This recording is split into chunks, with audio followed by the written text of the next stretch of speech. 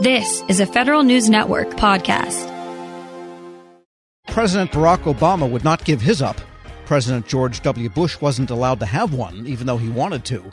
For about 15 years, the BlackBerry phone was seemingly Velcroed to every federal executive hand from the Oval Office on down. But when Research in Motion, which owns BlackBerry, ended its support for the aging but still beloved mobile device, it ended an era in the federal government. In his weekly Reporter's Notebook, executive editor Jason Miller collected memories from federal officials about the BlackBerry and its long-lasting impact on the federal market. And Jason, I'm guessing everybody misses those really easy-to-use, positive action keyboards. Without a doubt, that is the one thing I heard from both the people we interviewed, folks like Roger Baker, the former CIO at the Commerce Department and VA, and Robert Shea, who was over at OMB, all the way down to the anonymous people on our survey who said, I miss the keyboard. I don't like the keyboard on the iPhone or the Android phone.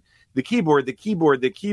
In fact, Karen Evans, the former OMB administrator for IT and eGov, the only thing she sent me was, I miss the keyboard. And I said, Karen, you got to give me more than just the keyboard.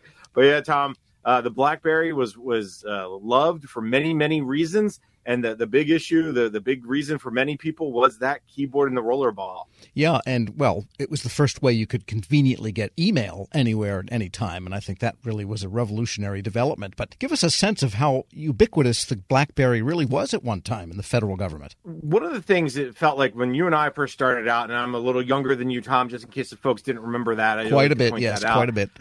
In the early 2000s, it felt like you couldn't go anywhere without someone from the federal government or industry having their BlackBerry. And Tom, not to be crass here, but you go to the bathroom and there they were at the urinal. You went to the bathroom and they were in the stall, and the people were in the buffet line at conferences, and they were on. I remember one guy was on stage and his BlackBerry went off, and it was like, put it away, right? It created that always on idea, that mentality that you always had to respond to email. And what's funny is I talked to Clint Robertson, a former vice president of government relations at Research in Motion, which developed the BlackBerry. He's also a former associate administrator in GSA's Office of Congressional and Intergovernmental Affairs. And he said there was a joke at BlackBerry when he was there that said people didn't respond within 15 minutes. You started to get worried that somebody was in a car accident. Why didn't they respond already? And what I heard from our survey and from others is but that was both good and bad. Some people liked that idea that you weren't tethered to your desk. Other people hated it. It really ruined their personal time and their free time. But BlackBerries were everywhere. And Tom, while I did ask the company for some statistics and they were unable to give me any really hard statistics, I did some research and found a 2012 article from InfoWorld that said Research in Motion had over 1 million government customers in North America. Of course, that covers state, local, federal, as well as Canadian government. A Government Executive magazine reported in 2009 that 77% of all federal managers said they had used a BlackBerry device at one time. And again, go back to 11, 12 years ago now.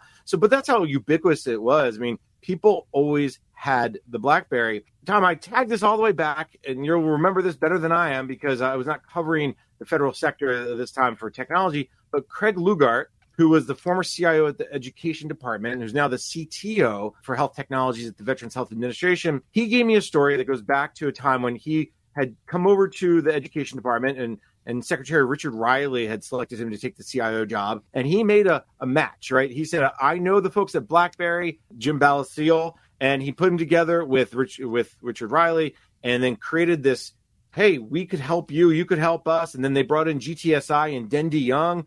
And as he said, it was a marriage made in heaven. He showed the BlackBerry to Jim Fleisig over at the CIO Council, former co-chairman of this council. And as he says, the rest is history. It sure is. And just remind us, the reason that they are no longer functional is because the network on which that messaging went has been shut down by the network carriers, correct? Well, Research in Motion said we will no longer, as of January 4th, support the BlackBerry device itself. And therefore, without any support, no text, no phone calls, no emails, it's basically just a brick. And I think what BlackBerry saw over the last, 8-10 years is the society is people moved away. They wanted an iPhone. They wanted an Android device. They wanted something that was much different.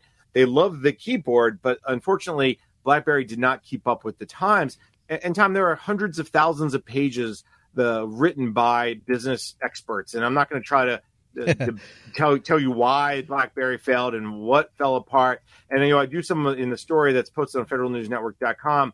I linked to some of those stories. Like Time Magazine from 2013 wrote, their headline was "The Fatal Mistake That Doomed BlackBerry." Just about a week ago, Business Insider revisited this often talked about story. In fact, Tom, I found an entire Reddit thread from 2015 where users tried to answer the question, why did BlackBerry fail as a device provider? So a lot of information out there. People can find it themselves, but we can just know that the impact on the federal market is huge. And that's really what we're focusing on in the story in the survey. Sure. Yeah, I think the big difference is that when the iPhone came out, it was a much deeper integration at the software level of the various functions the machine could do, whereas the BlackBerry was a couple of discrete devices in one case. And that was the genius of Apple and Steve Jobs, although the controversy over the keyboard still remains. What are some other good anecdotes you heard from feds, Jason? One of my favorite ones actually comes from Robert Shea, former OMB associate administrator. He says somewhere in the early 2007, 2008 timeframe, maybe a little bit earlier, he was in a meeting with former Deputy Director for Management Clay Johnson, Steve Perry, the GSA administrator. The chief of staff at the time was David Savavian. I remember them all. They were talking about something, and David's phone rang off, and he picked it up and started talking into it. And Robert Shea tells me this, he just thought that was so ridiculous. He took his shoe off and put it to his face, like a la Maxwell Smart.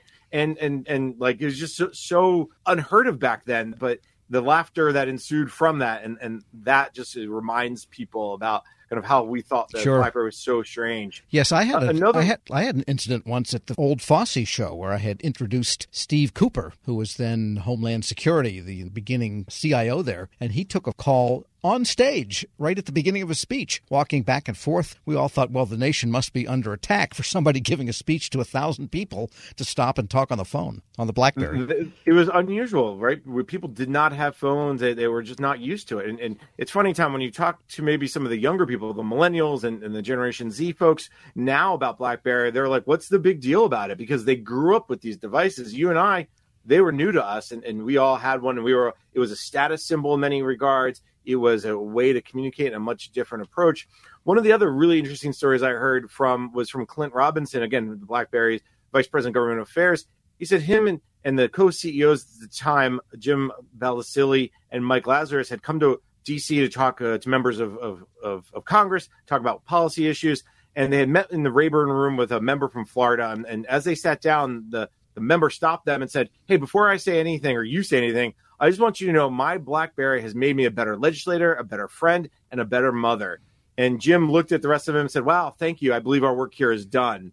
And that was really the big impact I think a lot of people felt around BlackBerry. And Tom, at the same time, a lot of people hated it. I mean, on our survey, for instance, we got a lot of people who said, I hated it. It ruined my life in many ways. So not everyone was in love with it, but as far as I can tell, and a lot of what we heard feedback-wise, people just said this was such a way to democratize technology and data and got people used to this idea of better customer service and empower the workforce. That was from Dave Wintergren, the former Navy CIO, who's now the CEO of ACT-IAC. Yes, and I think the BlackBerry maybe gets blamed for people being 24/7 on email and never having a moment off on vacation or at night or so forth. But I think maybe the BlackBerry was more the agent of what was going to happen inevitably as the internet became ubiquitous. The other side of that coin, Tom, is it also untethered you from your desk, and people really enjoyed that. When you have kids and you have to go to a field trip, all of a sudden you can stay involved with the office. Yeah, it's not perfect, but at least you can. At the same time, remote work. A lot of the people I talked to, Robert Day, the former Coast Guard Admiral, Rear Admiral, and he said, listen, what BlackBerry did was showed the possibilities that you can have a secure, productive remote work experience. And over the last 21 months, Tom, we've all had a secure, hopefully, productive, hopefully, remote work experience. And I think that, without the BlackBerry, that device, would we be where we are today? A lot of people could say maybe, but the culture change may not have happened as quickly. All right, so now people can put them on the shelf next to the Apple Newton, right behind the Victor adding machine. And the Wang computer with the green screen, of course. All right. I think you still have one of those, Tom. I probably do. And a carousel projector. Federal News Network's Jason Miller. Thanks so much. My pleasure, Tom. Check out that great story, his reporter's notebook this week. It's now online at federalnewsnetwork.com. Many of us, if we're being honest, have given up hope on good sleep. But why? Well, if you're like me, you've tried everything, and nothing has helped, so if we're not going to sleep well anyway, why try? That kind of thinking is so 2021. It's time to rethink our nights and days and demand more from our sleep. Talk with your doctor about how you can seize the night and day, and visit seizethenightandday.com to learn more. Love Target?